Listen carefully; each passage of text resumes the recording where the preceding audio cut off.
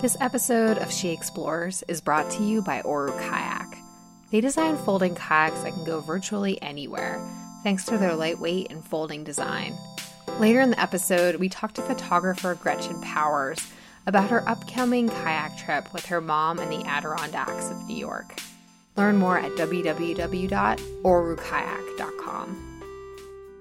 I'm Gail Straub, and you're listening to She Explores. Confidence is a great thing. Once you've done something and become confident in whatever area it is, if you just at least stop and consider all the possibilities, from the most pessimistic to think worst case scenario, what could happen here, and then make a decision based off, okay, I can do this if I make a few changes. Maybe those few changes will make the difference. Whether something happens, you're injured, killed, who knows what, lost, anything. This is Lisa. A couple of months ago, I received an essay from her in consideration for publication on She Explores. The title, How to Survive Overconfidence, caught my eye, but it was the content that held me. It's an essay that holds more questions than answers. It's filled with anger and grief and bewilderment at the loss of Lisa's dear hiking partner. It's also filled with logic, a hypothesis of sorts for what went wrong. At its core, the essay asks the questions, how can you explain losing your good friend? And how can you reconcile doing what you love, hiking solo, when hiking solo is what your friend was doing when she died? Lisa wrote that essay looking for answers. She doesn't know the full details of her friend's death. Allegedly, she fell while hiking in a foreign country, but she knows that her friend felt most confident, maybe too confident, in her hiking boots with a pack on. But is it okay for Lisa to still feel confident? About a year ago, She Explores published a podcast episode called Alone on the Trail. It's episode number 8, and it was all about hiking and camping solo. Overall, the episode centered around a theme of encouragement, that it's okay to branch out by yourself and hit the trail. But it's not always that simple. When Lisa sent me her essay, I was reminded of the intricacies of hiking solo, of our various thresholds for risk, of the potential danger on the trail. I knew I had to talk to Lisa. Her essay is published on our episode page via she-explores.com/podcast as she sent it to me. I hope you'll give it a read, and I hope that the conversation I have with Lisa clears up some of the questions that may pop into your head as you read. As a heads up, there's some light swearing in this episode. Lisa was in her late 40s when she met Sarah. I turned 50 this February. Now that I'm 50, I'm like, gosh, it's not that bad. Sarah was around the same age, a little older. She had come out from Massachusetts. It was one of those meetings, like I think most people have met people in their life that just, instantly, these are your people. You just feel an instant connection the minute you start talking to them. And she was just so cool, this little short gal with this huge backpack. I thought, what do you have in there? We're standing in the middle of the trail talking for, it seemed, I don't even know, we lost track of time. Then we sat down and started eating and exchanging stories about our travels and just, instantly became friends. She was just the kind of person that you knew was a really good person and cared about you and what you had to say and listened. And I got that from so many people too that had met her. She worked up around us at our ski resort, and a lot of my friends got to meet her. And she just was that kind of person, just instantly someone you felt so comfortable with and wanted to just hang out with and listen to her stories. She had traveled a lot, and she was wanting to move out west when I met her. She was in a bad relationship, wanted to get out of there. We didn't talk for quite a while, and then I was in Tahoe doing some writing and some filming and staying the winter in there. And I got an email from her, said she lost my phone number, and I must have given her my email address. She lost my phone number, and if I happened to be around Tahoe, to give her a call. And so I had been in Tahoe 3 months, and so had she. We were there about the same time, and so oh, this is perfect. So yeah, we immediately started hanging out. I'm a snowboarder, she's a skier, so there was always that fun little competition of who could keep up with who, and we kind of pushed each other. It was great. We did some hiking that summer and talked her into going to Utah, and we had a lot of fun together. Lisa mentions this Utah camping trip in her essay. For reasons that will become apparent, it's a trip that Lisa often turns around in her mind. And so you planned the trip to southern Utah to go hiking together. How did that come up?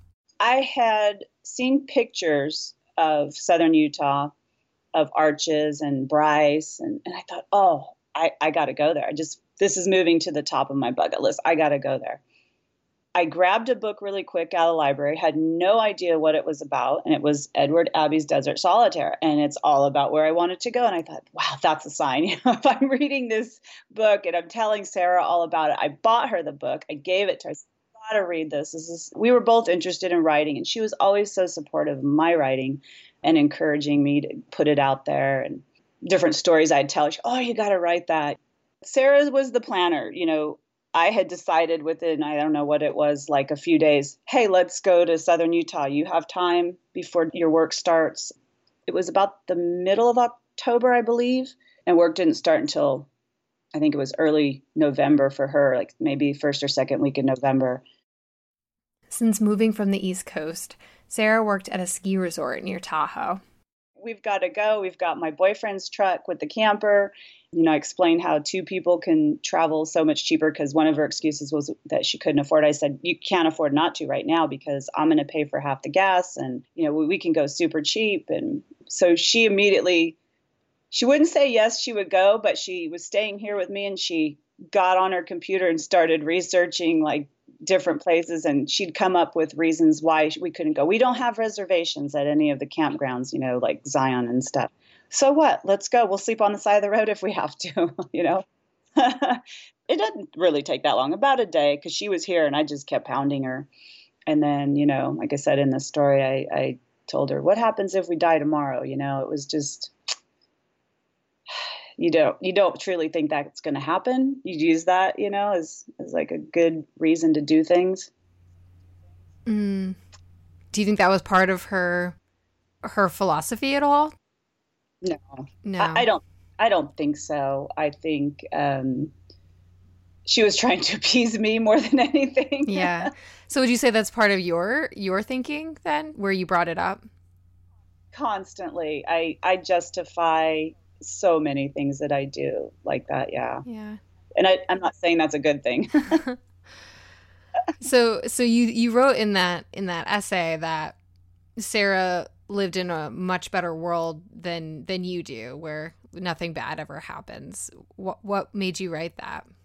We came from very different backgrounds. When you're hiking and spending days on the trail with somebody and, long nights in a tent, you talk about everything, you share everything. And, she had a wonderful childhood and didn't experience this. Not that I had an awful childhood. I had a good childhood, but I was raised in a rougher neighborhood. I was raised in Hayward, California. The neighborhood we were in, we lived next door to a store, a little liquor store. Our fence bordered the parking lot, and it was very sketchy. People be doing drugs and drinking and try to break into our house or break into my dad's truck. And I can remember just middle of the night waking up and him going outside and, running off bad guys. And not that it was awful. I mean, it wasn't like, those are all, we tend to remember the bad things stick with us. Yeah. You had a greater sense possibility of safety and possibility and like needing to arm yourself against danger. It was a good thing because she convinced me a lot of times, especially writing. I did a lot of fiction stuff. So I know my brain does tend to create certain scenarios that aren't even close to reality sometimes. And she kind of helped really balance that out.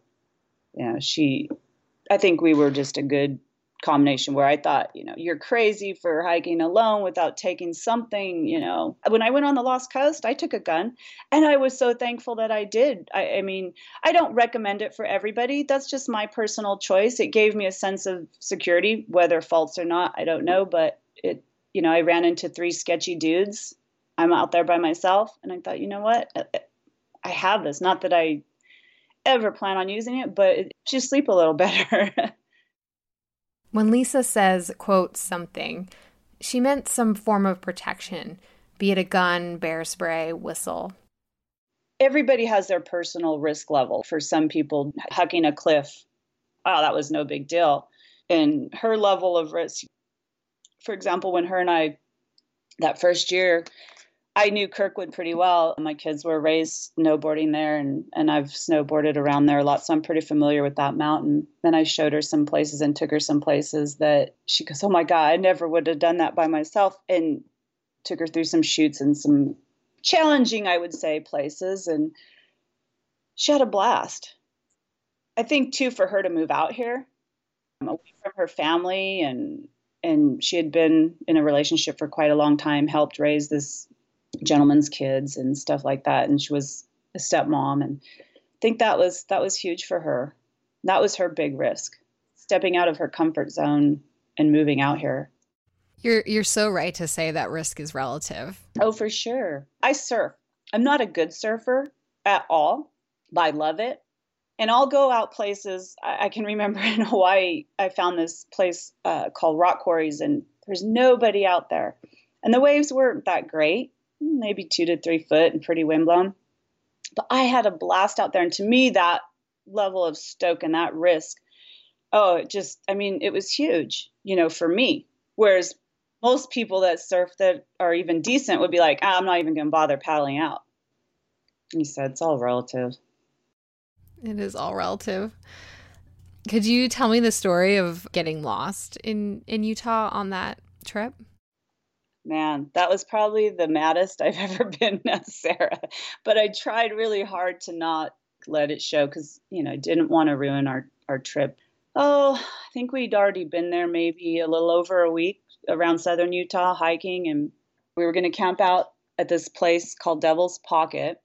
We had a map, not a great map, but just one that you get from the visitor center, and we had visited with the lady there who explained to us exactly where to go, and we thought we knew right where we were going, but the way that area was, it's really open with just, as far as you can see, there's this giant, not a slot canyon, but the best way to describe it is just miles of this solid rock wall.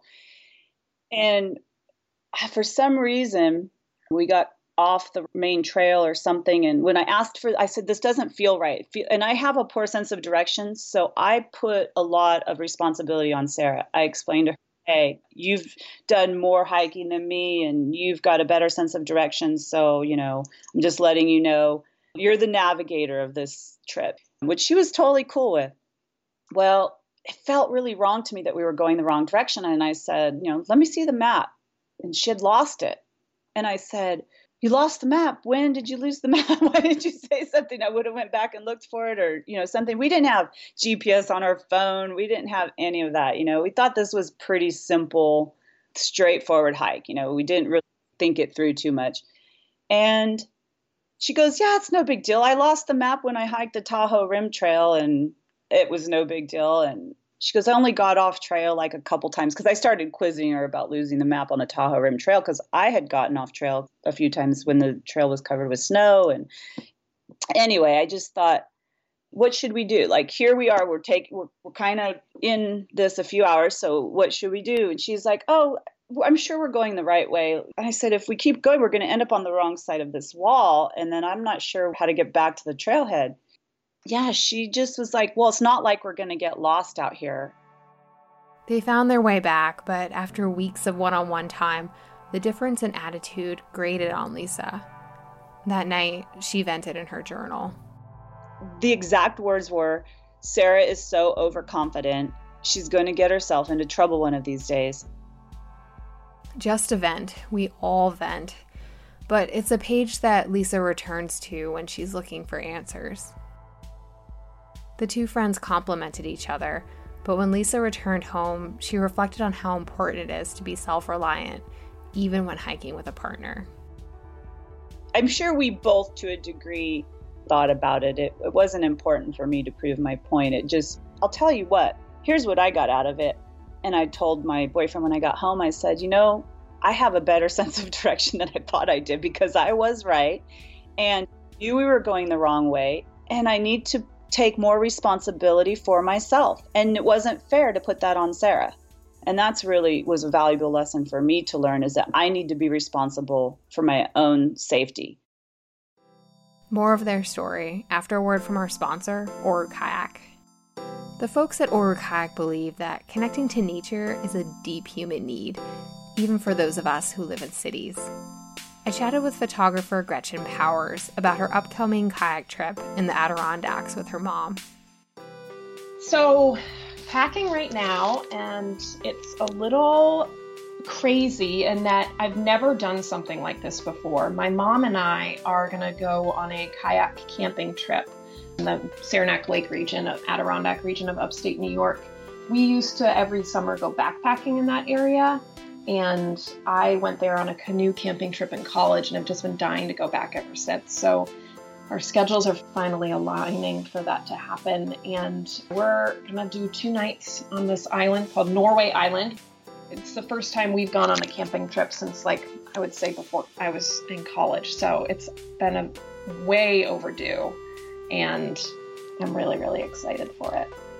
Bond on the water in a beautiful, foldable Oru kayak. Learn more at www.orukayak.com. That's www.orukayak.com. The first time I met Sarah, she talked about Lebanon, and her grandfather was from there. And the day that Sarah came off the John Muir Trail, a year earlier, I think, from when I met her, her father had passed away the day she came off the trail.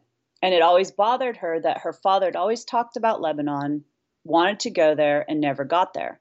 So for her, it was kind of, a tribute to her father to go to Lebanon, and so for years she wanted to go, and she had finally booked a trip. It was not this winter that just passed, the winter before that, 2016. She called me and she had booked a trip with a Lebanon mountain trail to hike the Lebanon mountain trail, which is I think it's almost a 300-mile trek. And so her plan was to go with this group, and she took her father's ashes and she was going to scatter them in Lebanon along the trail, which she did. So she hiked the entire trail and spread her father's ashes. And along the way, you go through these villages. And so she knew she had relatives there, and the guide helped her to try to find some relatives. She was sending me pictures and messages. We were communicating through WhatsApp. Well, whenever she got a signal.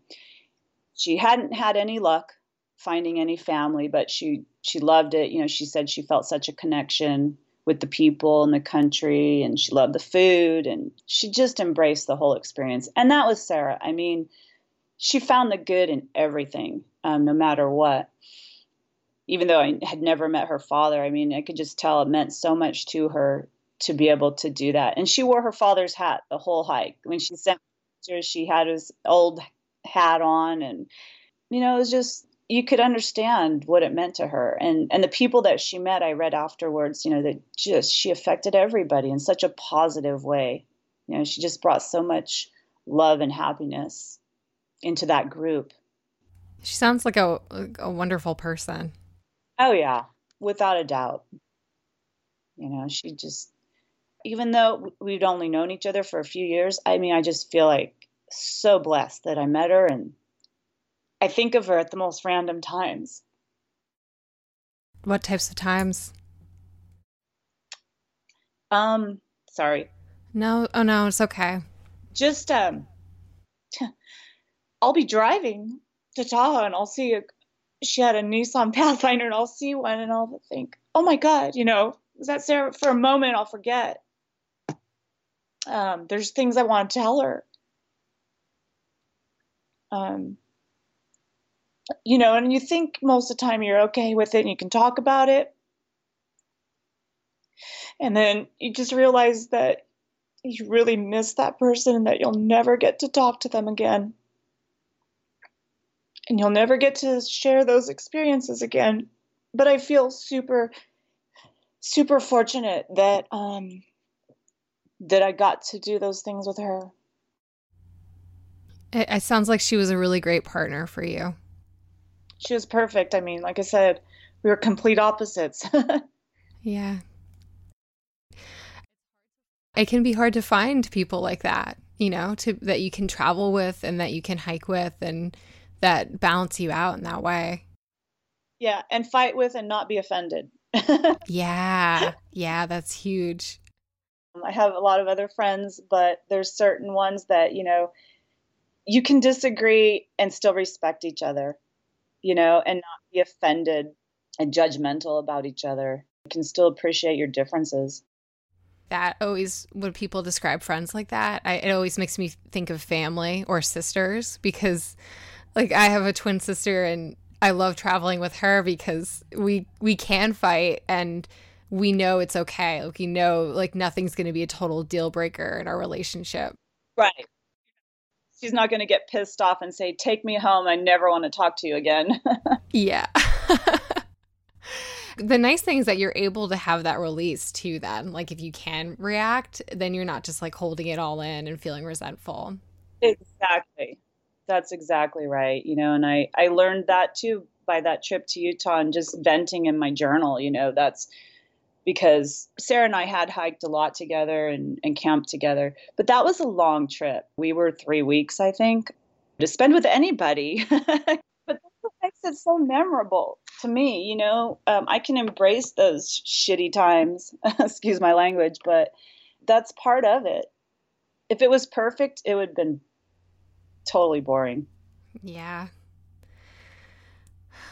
So are you comfortable to keep talking about Sarah? Yeah, I'm sorry. Like I said, I haven't been very emotional about it. And this morning before you called, I kind of like was looking through the pictures of her and stuff. And actually, I'm at my desk and I have a bunch of different pictures hanging in my window. And I have this one picture glaring at me of her and I standing there at Bryce over this huge canyon, giving each other the bunny ears and messing around. And it just, I guess it just kind of brings it all in my face.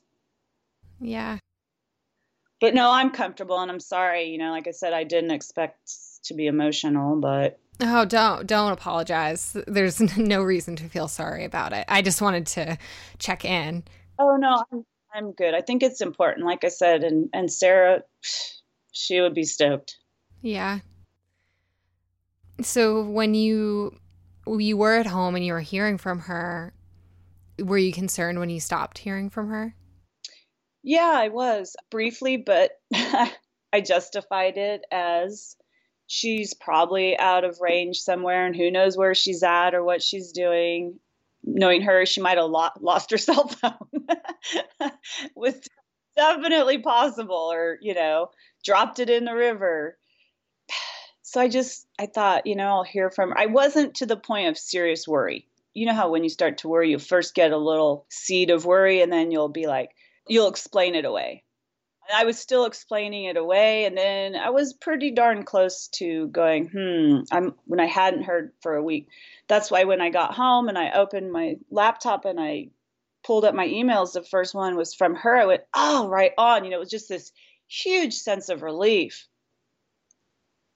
And then to read it immediately, it was from her sister who explained, this is Sarah's sister and Sarah had had a fall. And I just thought, oh, she's in the hospital in Lebanon. How long is that going to take? I thought she broke her leg or something. Everybody says that when they lose somebody unexpectedly, how shocking it is. But the physical shock is, it truly is. It's just like crazy. You just think, what? For me, I was like, is this just somebody messing around? Who is this? What, a million thoughts ran through my head, but no way. And then I just felt like I was gut punched. Just, oh my God, it hurt. your heart, everything. And I'm sure everybody that's lost somebody like tragically, it's just, then immediately you're like, no, what happened? I want more information. Unfortunately, Lisa wasn't able to find out any more information. So Lisa still has questions about her dear friend. Like, did she fall or was she pushed? How long was she by herself out there? What could she have done? So I guess on that note, you're kind of looking for answers, trying to come up with a story for what happened to your close friend. Can you explain how you started researching or coming in contact with the overconfidence effect?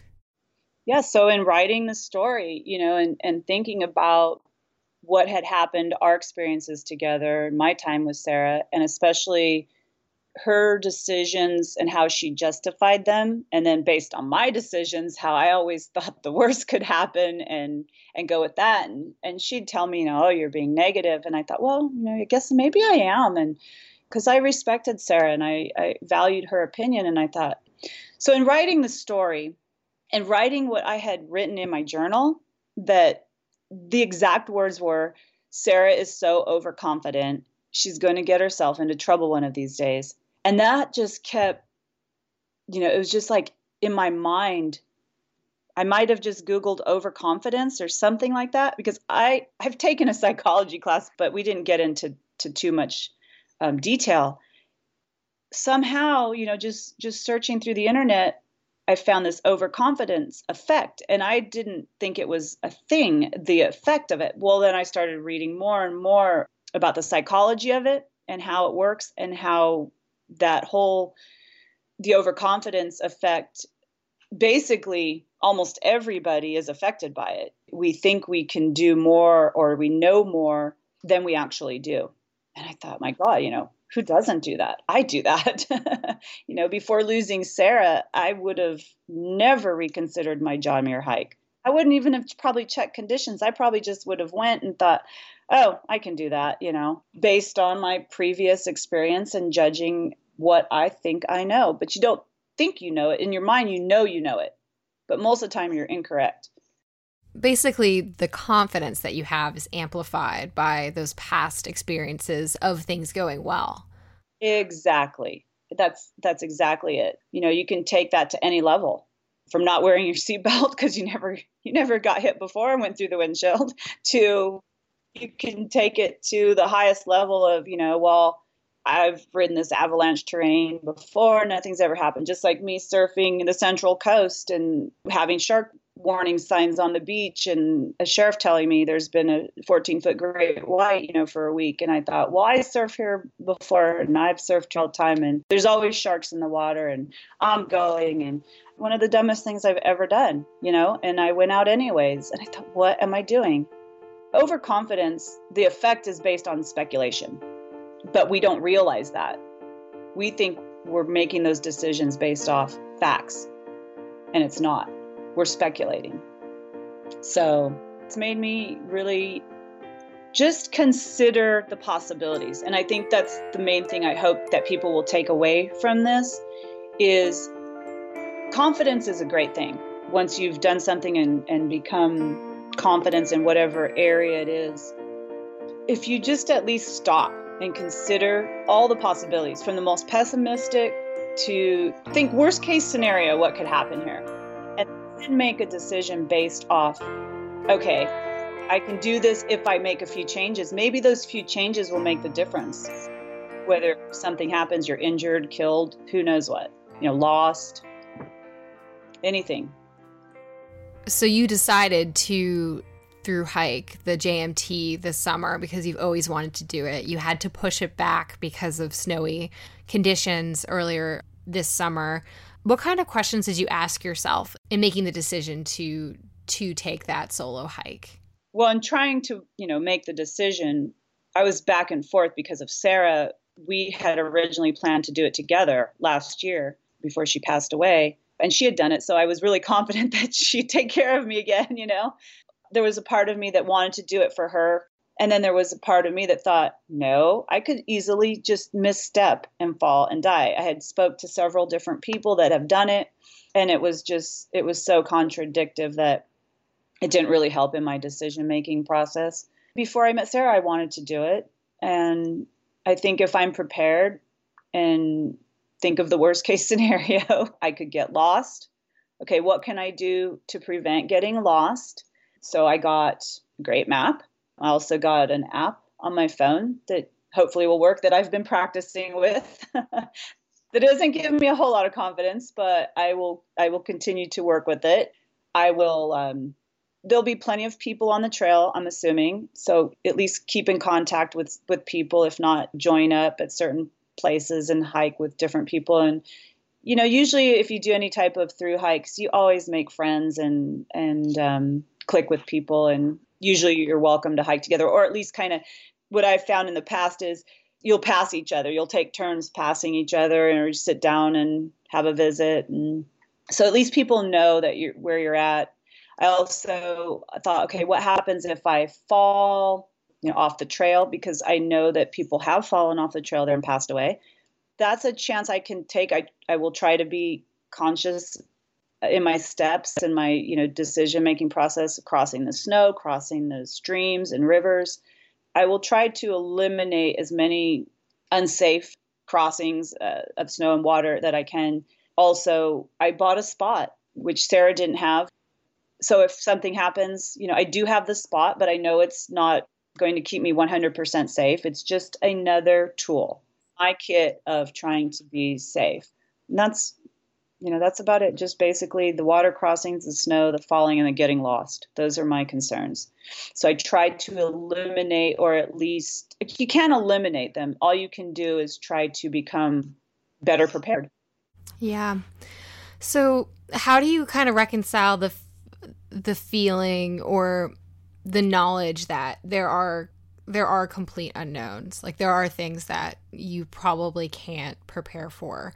How do you come to terms with that, and why do you hike anyway? Well, I think that that's part of the adventure of anything we do is the unknown. You can't prepare for it, and that's what kind of makes it interesting. Just the experience for me is worth the risk. I've met amazing people like Sarah. If I wasn't out there solo hiking, if she wasn't out there solo hiking, when you're with somebody, you tend to say, hey, hi, and pass each other.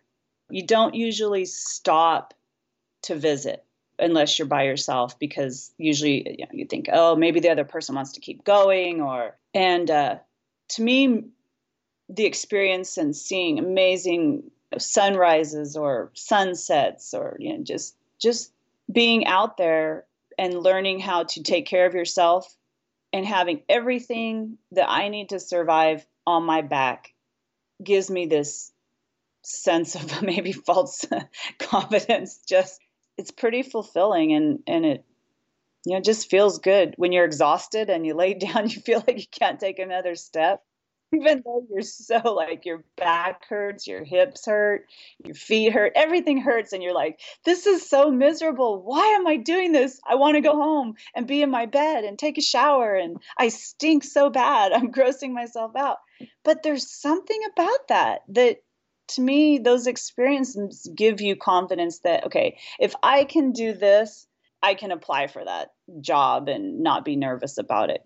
I can write this story and put it out there. I can make a film, and, I don't care if it's not a huge hit. I'm doing this because it matters. And just those little personal conquests, I guess, really help build your confidence. Would you recommend that others solo hike or solo backpack? Of course I would recommend it, but that is such a personal preference. I have friends who you couldn't get to go out and spend the night in a tent by themselves if you offered them $1 million. But maybe if you push yourself outside that comfort level, start on a small scale. Don't find yourself out on the Lost Coast in a tent with bears going, holy crap, I'm really uncomfortable here, because it's unnerving for sure. But maybe just start somewhere close to home or a friend's place that's kind of out there by yourself, or in your backyard if you have a yard. I don't know. Just try like to build up and see how you feel about it. But being by yourself out in the middle of nowhere, I think is really a huge confidence boost that, hey, I can do this. If I can do this, I can do that. Yeah. I really appreciate that, like, one could draw a lot of lessons from, you know, your experience with your good friend and losing her. And I really appreciate that your conclusion is that you learned a lot of lessons and lessons that you want to share with other people, and that you don't want to stop completely doing what makes you happy and what you love, but you want to do it in a very considered way. And I think that that's really important for others to hear. Yeah, you got it. That's exactly my hope. For me, I know me, and I know that judging this year, the John Muir Trail and the really sorry conditions that are out there this year, and people getting lost and drowning, and, you know, the snow over the passes. If what happened to Sarah and me not learning about this overconfidence thing in our decision-making process, I would have just went. I know I would have just went. I wouldn't even have thought about it, because I thought the time is good for me. It works into my schedule, and I don't care if there's snow. I've crossed snow before, and I know how to cross creeks. I know what I'm doing. Well, no, I don't, because a lot can happen and go wrong, you know? So, you know, I don't know, but it's definitely, I think, made a change in my life for the better. Yeah, I'm sure your friend would be happy to hear that too. Oh, yeah. My kids and my boyfriend, yeah, they're like, I paddle boarded around Lake Tahoe a couple years ago by myself. I did a solo through paddle of Lake Tahoe in the fall and just kind of camped along the night. And oh my God, everybody was like, that's the dumbest thing I've ever heard of. You know, my boyfriend wouldn't talk to me. That was so stupid. And I thought, you know, I'm going to be careful. I'm not, if it gets sketchy, if it starts lightning, I'll get off the lake. You know, I'm not. And it was one of the coolest things I've ever done. I would never trade that experience. You have to put yourself out there, I think, or life gets really dull. Read Lisa's essay at she-explores.com/podcast. I think Lisa summed up what she learned well. Confidence is a quadruple-edged sword. There is no magic tipping point of being too confident or not confident enough. You can only learn about your own personal limits in anything you set out to do by trying. No, solo hiking isn't for everyone, but it's also not for everyone. And maybe it's naive for me to think so, but I think that if you carry the people you love with you always, you'll never hike alone.